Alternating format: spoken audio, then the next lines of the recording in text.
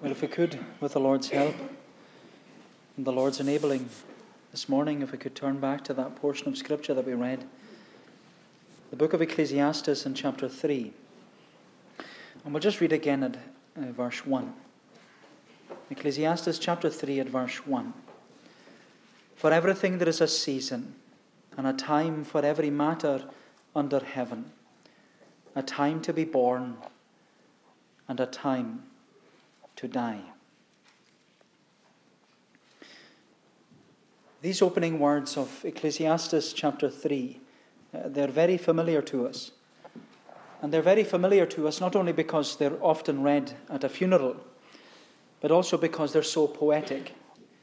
And these poetic words of Ecclesiastes 3, they're known to many and they're loved by many because in them we're reminded that there is a time for everything in life. And it never ceases to amaze me that even though the book of Ecclesiastes is 3,000 years old, it's still as relevant for us today. Because Ecclesiastes, as we know and as we've been seeing over the last few weeks, Ecclesiastes is a sermon that was preached by King Solomon near the end of his life. And in his sermon, Solomon is preaching about the need to live your life with an eternal perspective. Because as Solomon came to discover for himself, he said that we can possess great knowledge and we can have lots of wisdom. We can even be the wisest man who ever lived, but we can still live our lives in a foolish manner. And sadly, Solomon learned this the hard way. Because as we read in the account of Solomon's life in the book of Kings, we see that Solomon had great wisdom, but he lacked godly wisdom. And that was his downfall, because Solomon struggled with the temptations of the world. And failing to resist the temptations of the world, Solomon, he fell. And he backslid very far away from the Lord. But what's remarkable is that the book of Ecclesiastes is said to be Solomon's sermon of repentance. And Solomon is speaking from his own experience, but he's speaking with regret. And Solomon regrets that he was sucked in by the vanity of this world. And he regrets that he swallowed the lie that this world can give to us all the pleasures that our heart desires. And now, as an old man looking back over his life, Solomon humbly admits that even though it may have seemed good for a time, it's all vanity. It's all vanity. He says, vanity of vanities, says the preachers. Vanity of vanity. All is vanity. It's all meaningless. It's empty. It's futile. It's all chasing and striving after the wind. It's striving after the things that will never satisfy. And having discovered what this world offers us, that it offers nothing but vanity, Solomon's hope is that we will listen to his sermon in order to spare ourselves the bitterness of learning what he learned. And in his sermon, Solomon is calling us to examine our lives. He's calling us to look at our lives and ultimately live our lives with an eternal perspective. Because if we're not living our life with an eternal perspective, then Solomon says you're wasting your life. You're wasting your life. And Solomon's plea in this sermon is, don't waste your life. Don't waste your life. Don't waste your life living for yourself and living for the pleasures of this world. Because he says, what is of the utmost importance and what is of eternal value is our relationship with God through Jesus Christ. But when we come to this chapter, we have to see that in order to press upon us the need to live our lives with an eternal perspective, Solomon reminds us that we are all governed by time. We're all governed by time. In fact, I believe that this chapter, it's all about time. And in it, Solomon is giving to us the ABC of time. The ABC of time, because Solomon says that there is appointed time, there is beautiful time, and there is crucial time. The ABC of time: appointed time, beautiful time, and crucial time.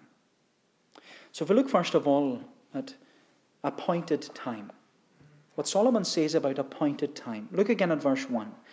He says, for everything there is a season, and a time for every matter under heaven, a time to be born and a time to die, a time to plant and a time to pluck up what is planted, a time to kill and a time to heal, a time to break down and a time to build up.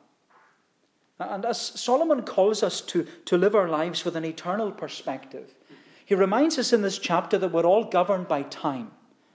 And we're governed by time because we're not like our Creator. We are so unlike God because God is infinite, we are finite. God is eternal, we are bound by times and seasons. God is unchangeable, but we are constantly changing, and all our circumstances around us, they're constantly changing. My friend, we are so unlike God because we are governed by the times and seasons in our lives. And you know, it's so true, isn't it? That every minute of our day is governed by the clock. And every day of our week is governed by the calendar. And every year in our lives, it's marked by the day of our birth. We are governed by time. And Solomon says that everything that happens in our lives, it takes place between two times. There are two times that are governed. Our time to be born and our time to die. And these times, he says, they are the most momentous occasions in our life. And between these momentous points, he says, all the other times and seasons take place. The time to plant, the time to harvest what has been planted, the time to weep, the time to laugh, the time to mourn, the time to dance. All these times take place between our time to be born and our time to die. But with all these times in our lives, Solomon is reminding us we are governed by time.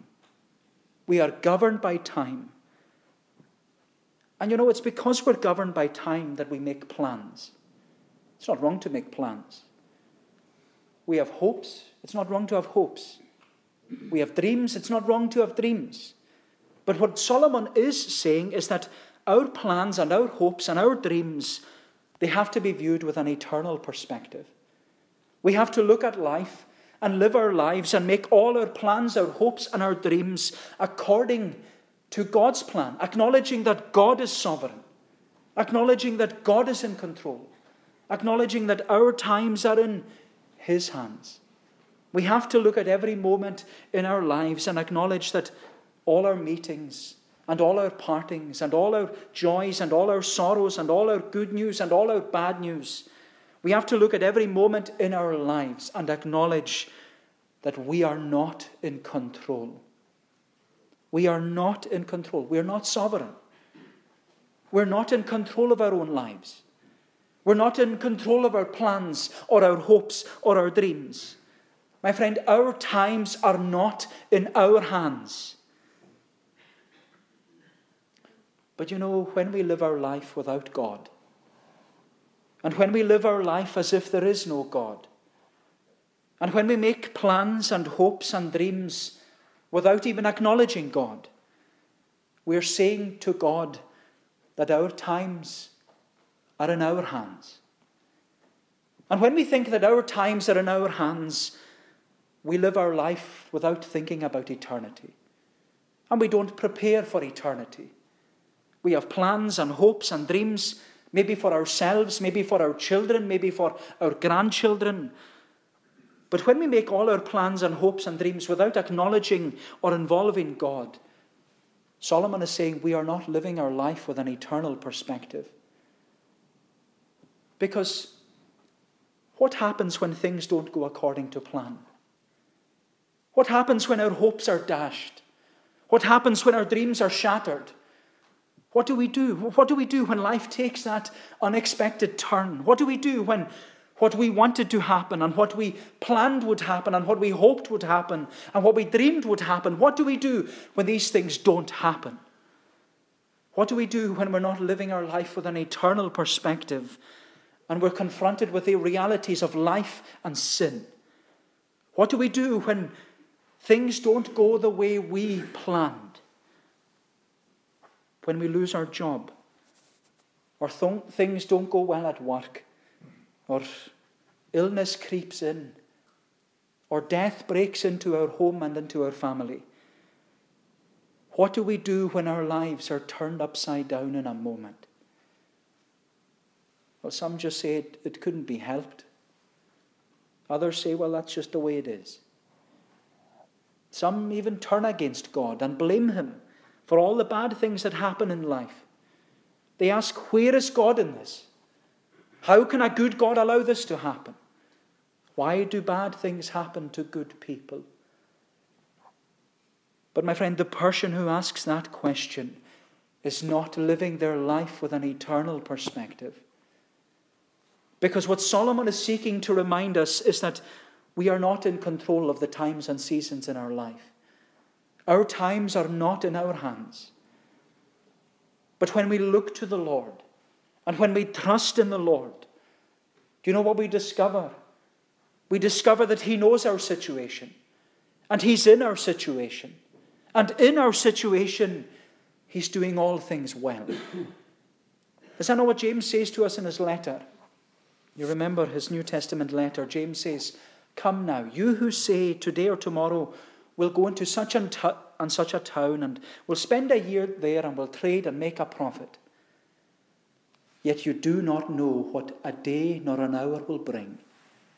What is your life, says James? What is your life? You are a mist that appears for a little time and then vanishes. Then he says, instead you ought to say, if the Lord wills, we will live and do this or that. And what James is saying, it's the same thing as Solomon here. Live your life with an eternal perspective. Live your life looking to the Lord. Live your life trusting the Lord in all things. Live your life not leaning upon anyone or anything else. It's no wonder Solomon said in Proverbs 3, trust in the Lord with all your heart. Lean not upon your own understanding. In all your ways acknowledge him, and he shall direct your path. My friend, trust the Lord of providence. Trust the Lord of providence. And that's what the psalmist was doing in Psalm 31 that we were just singing. When the psalmist considered all the trials that were taking place in his life, he had to confess, my times are in your hands. And that's what Solomon wants us to confess to the Lord. My times are in your hands. Solomon is calling us to trust the Lord of providence. And the doctrine of God's providence, it's one of the most beautiful doctrines in the Bible. The word providence, it just means seen beforehand. Seen beforehand, meaning that God has seen it all take place before it happens. And the Lord knows what will happen because all the times and seasons in our life, they have been appointed by him. And I want to say to you today, it's good to read your Bible. It's good to read your Bible because there's no better book in all the world that will speak into all your situations and give you help and strength and peace and comfort when you need it most. It's good to read your Bible. But there's another book that we must read alongside our Bible. And that's the book of Providence. Because when we read the book of Providence and we consider our own lives, we're enabled to see that nothing happens by chance. There are no chance meetings. There are no random events in our lives. Nothing takes place by accident. The Lord who has seen it all beforehand, he is the one who has commanded everything. He has governed and ordered all things because he is the Lord of providence. And maybe for you, my friend, your particular book of providence has been a hard read. And it may be difficult for you to turn the pages because you just don't know what's coming next. You have experienced so much already and you're afraid of, what's around the corner? I just don't know. You don't know what's written in the story of your life. Yet at the same time, is it not true that the greatest comfort and the greatest assurance to you is that the Lord of providence knows? He knows what you're going through today. And he knows what this week ahead holds for you. He knows what's in your cup. And he knows what you need because he knows you. He knows you intimately and personally. And this is what we have to grasp, that the hard providences which we face in our lives are not to drive us away from the Lord. They're not to drive us away. No, every providence in our lives, everything that takes place in our life is to make us realize that we need to depend less upon self and more upon the Lord. And is that not what Job came to discover? After he lost his home and his family and his possessions and his health, Job lost everything. And Job had many friends telling him that it was all his fault and that he was to blame for all that happened in his life.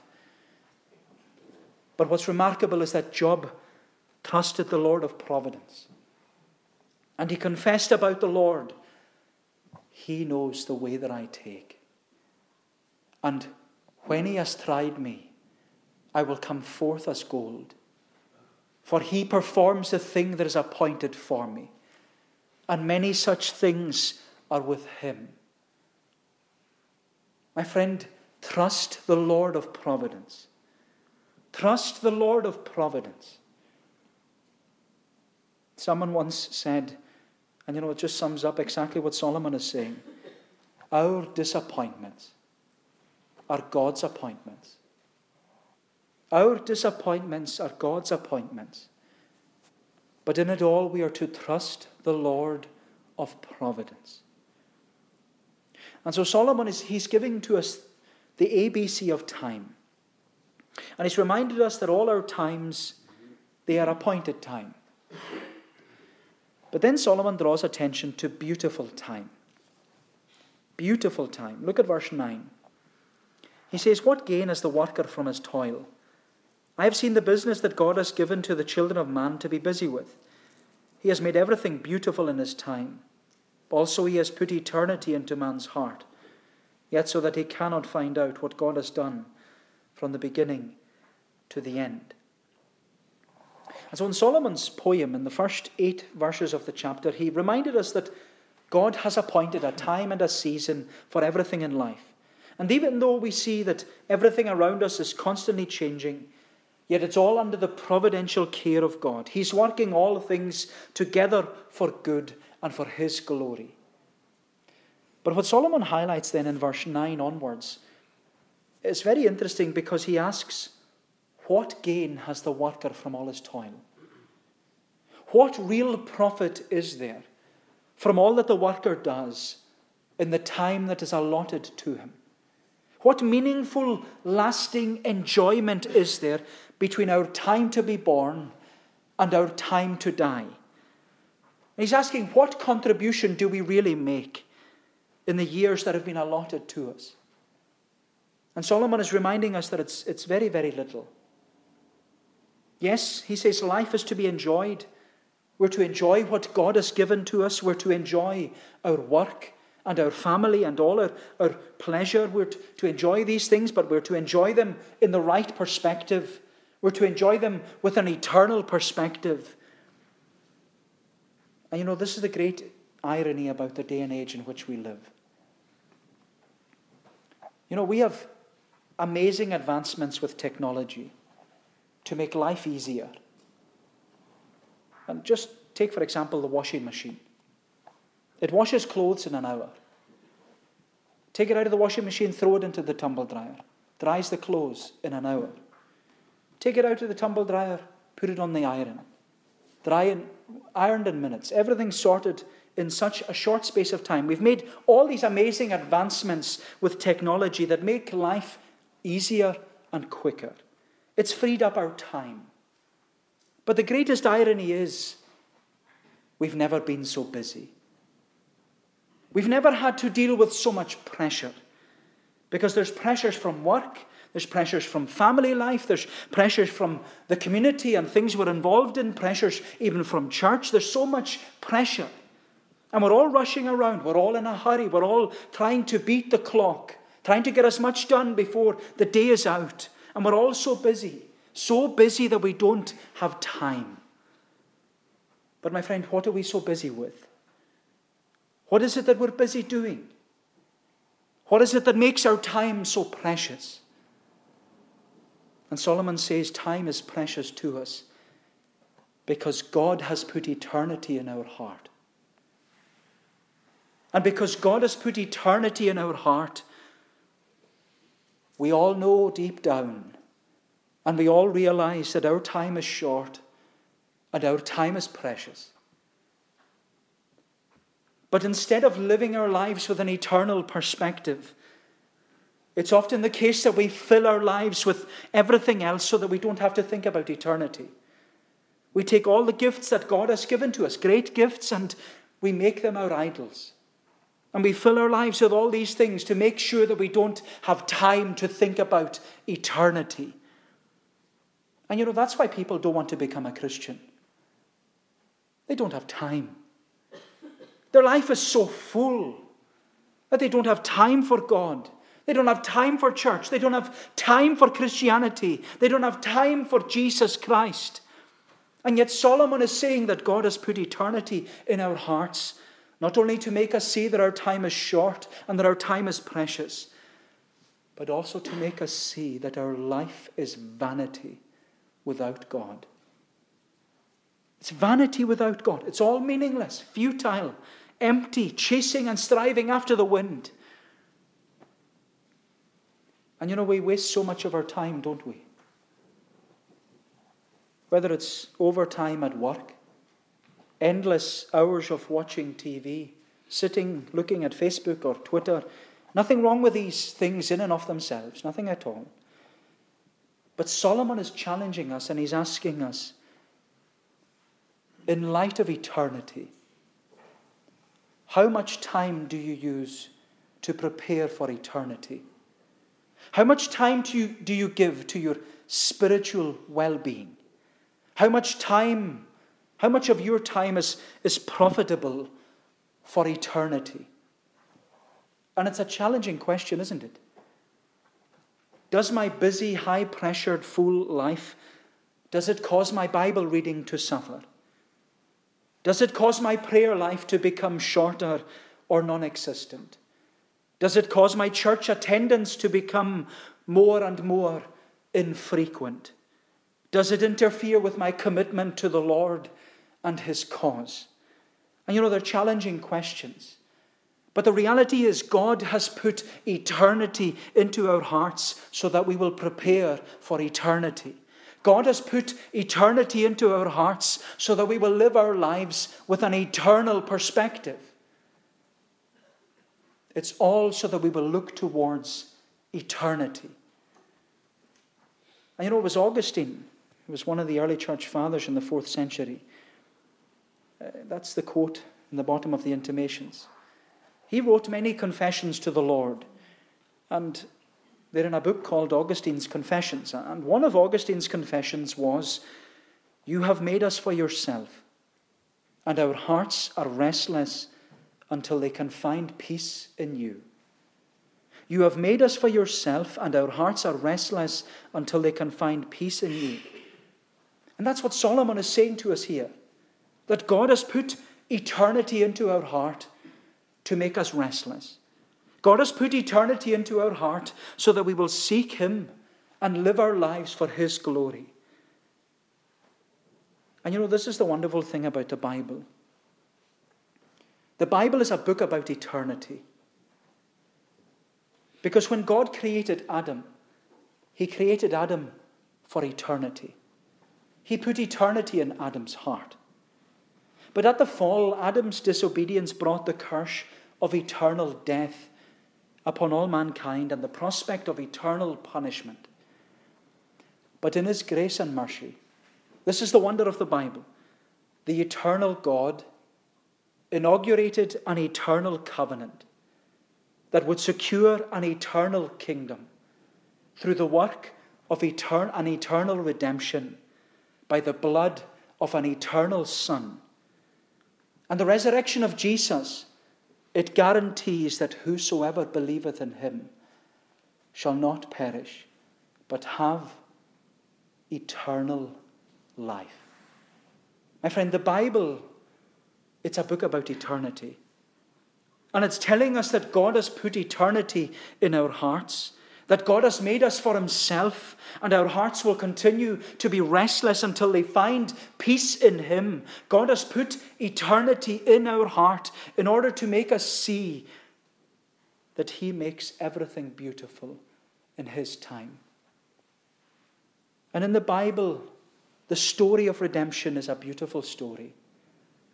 It's a beautiful story of how the Lord has worked in time in order to prepare sinners for eternity.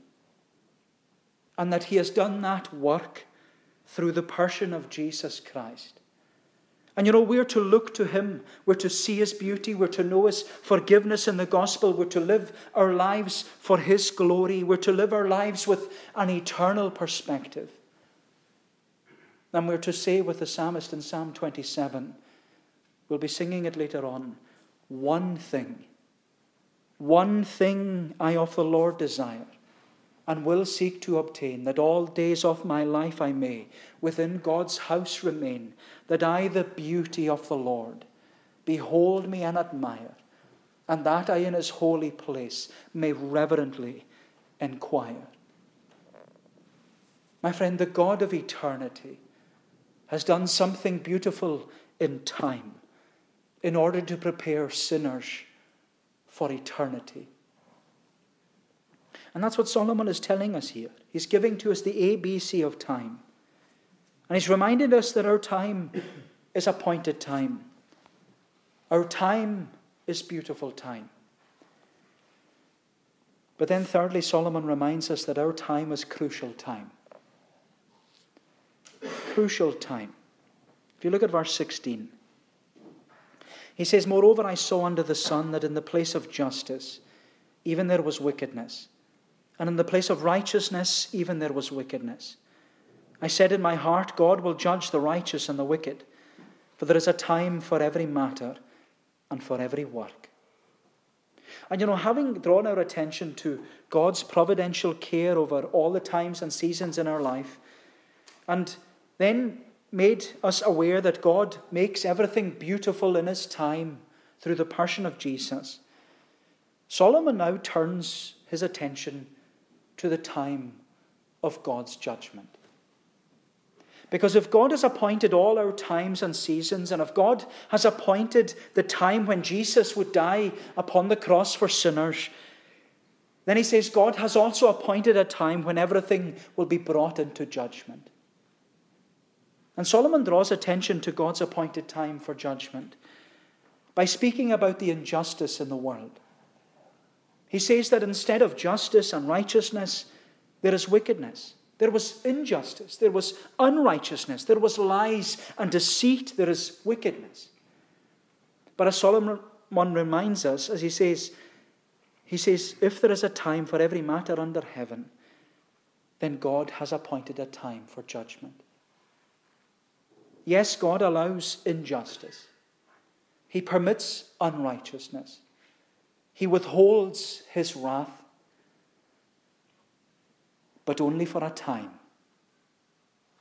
My friend, God is long-suffering, but he is not all-suffering. He will not allow injustice and unrighteousness and lies and deceit to go unpunished.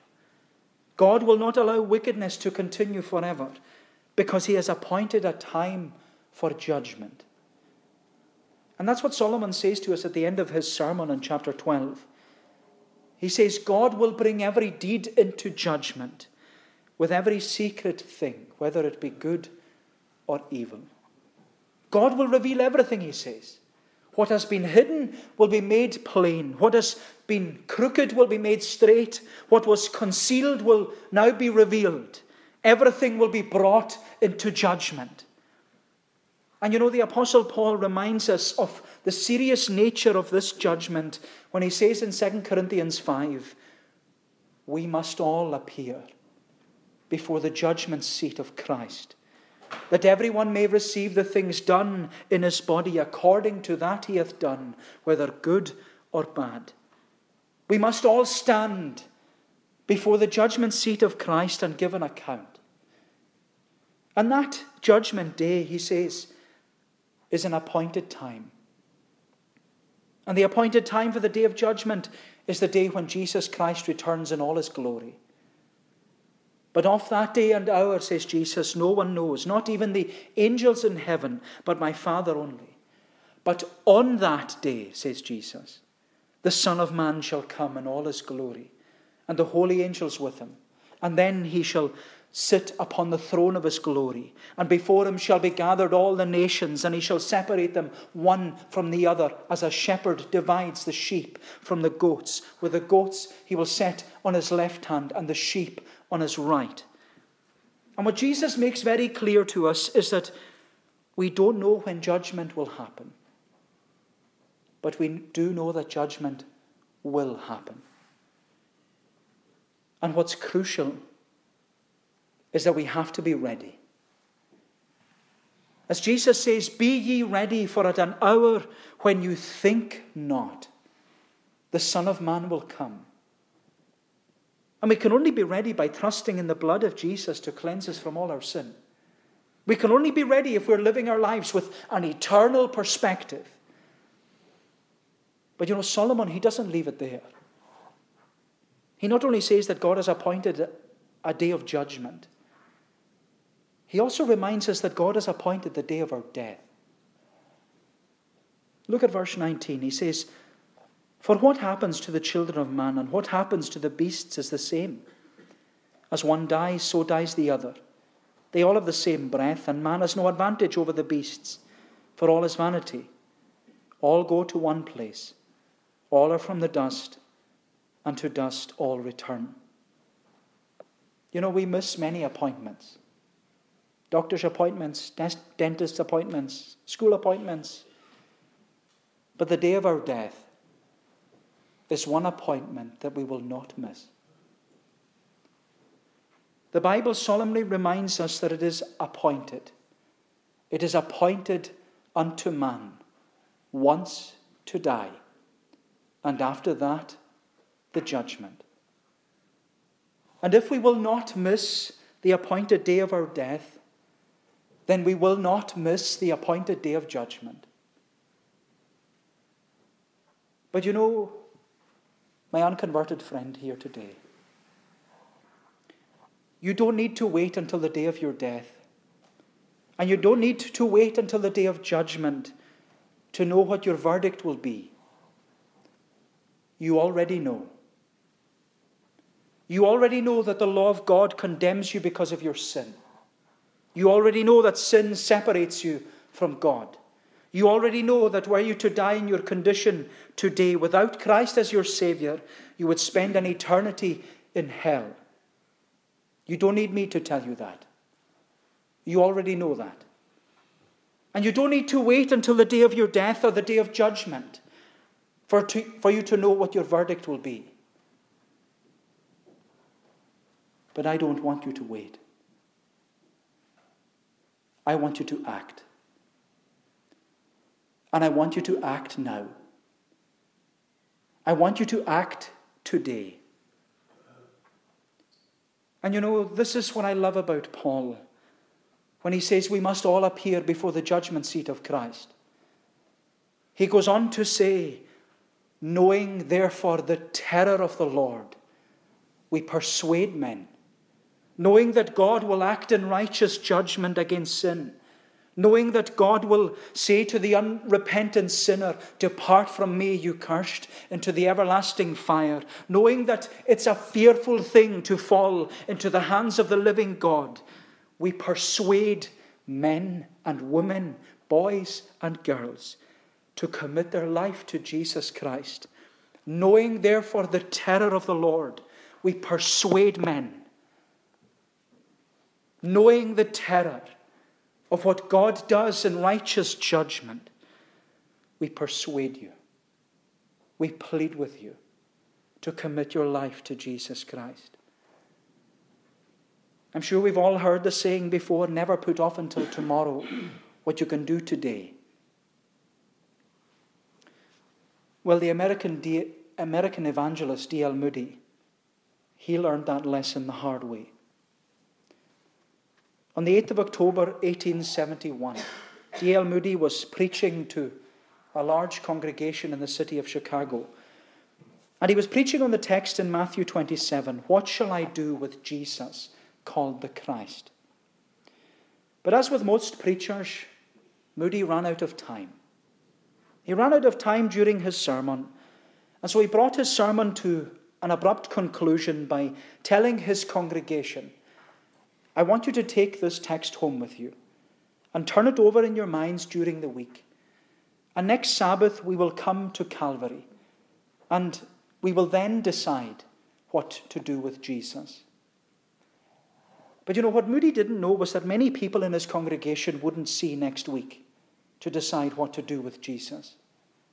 In fact, they didn't get another opportunity to hear the gospel and decide what to do with Jesus. Because that night, many people in his congregation died. That was the night of the Great Fire of Chicago, and the city was burned to the ground. And as you would expect of a minister, D.L. Moody, he deeply regretted that he had told his congregation to wait until next week to decide what to do with Jesus. He learned never to put off until tomorrow what you can do today. And I'm sure that that's why D.L. Moody was such a great evangelist. That's why he had such passion. Because he knew the terror of the Lord. And he sought to persuade people to commit their life to Jesus Christ. He knew that it was appointed unto man once to die. And after that, the judgment. And that's what Solomon is trying to do here in his sermon. He's trying to persuade us. He's trying to persuade us that between now and the appointed time of our death, it's all crucial time. It's crucial time. But we don't know how long we have. We don't know the day nor the hour. But what we do know is that the day and the hour to come to Jesus Christ for your salvation is now. It's now. The Bible says very, very clearly, now is the accepted time.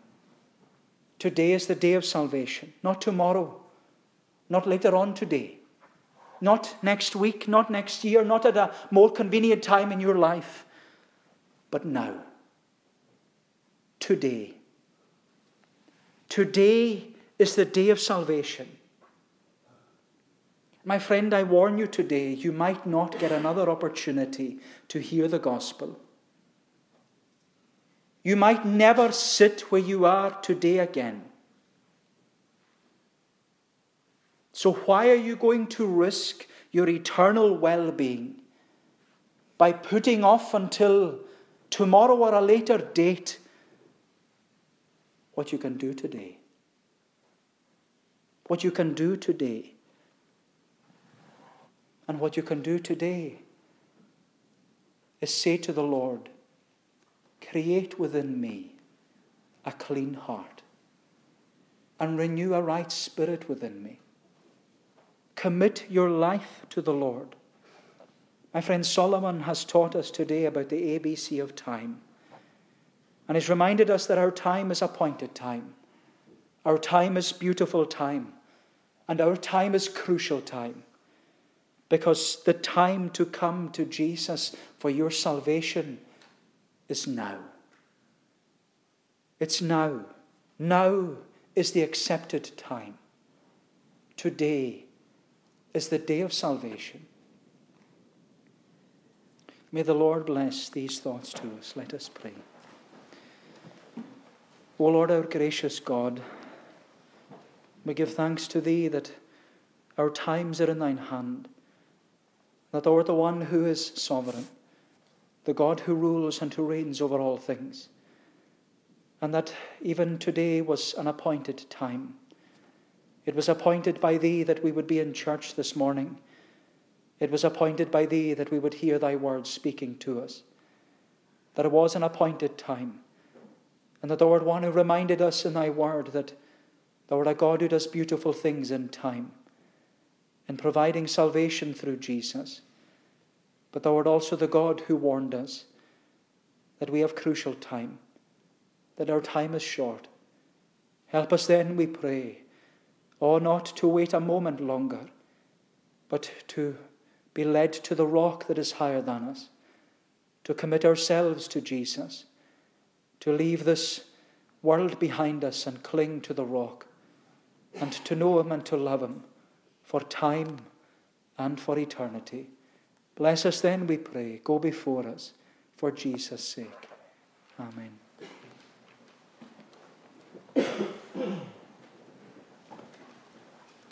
We shall conclude by singing the words of Psalm 27.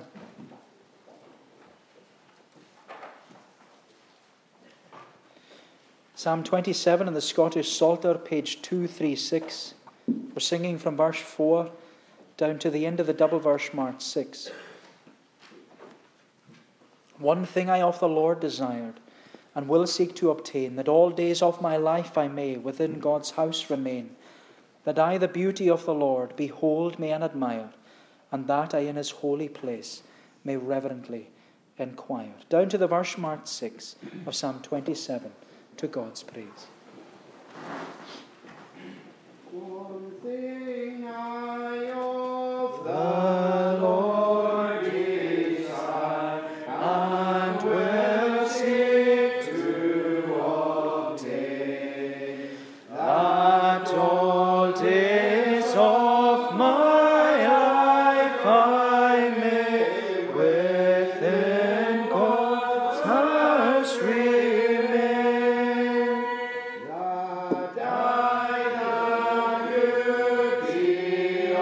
of the Lord behold me and admire, and that I in his holy place may reverently inquire. For he in his pavilion shall me hide in evil days, in secret of his tent me hide, and on a rock me raise. Now in not this present time, mine head shall lifted be above all those that are my foes, and round encompass me. Therefore unto his tabernacle I'll sacrifices bring, of joyfulness I'll sing, yea, I to God will praises sing. The grace of the Lord Jesus Christ, the love of God the Father, and the fellowship of the Holy Spirit be with you all, now and forevermore. Amen.